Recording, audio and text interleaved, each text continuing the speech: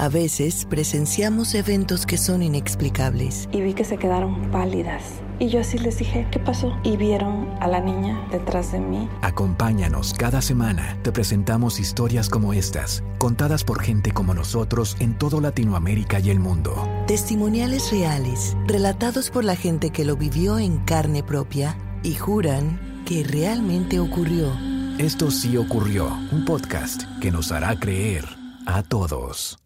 Hola, agradecemos tu lealtad a Esto sí ocurrió. Hemos llegado al fin de nuestra segunda temporada, pero pronto regresaremos con episodios frescos y relatos impactantes y aterradores. Asegúrate de suscribirte al podcast para no perderte ninguno de nuestros nuevos episodios.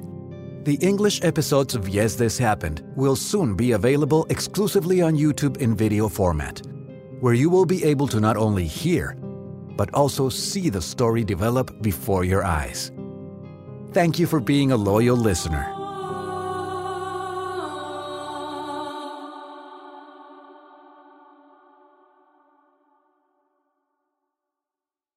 A veces presenciamos eventos que son inexplicables. Y vi que se quedaron pálidas.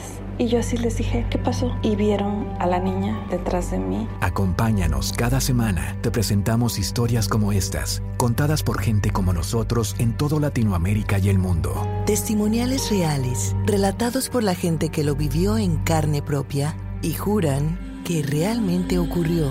Esto sí ocurrió, un podcast que nos hará creer a todos.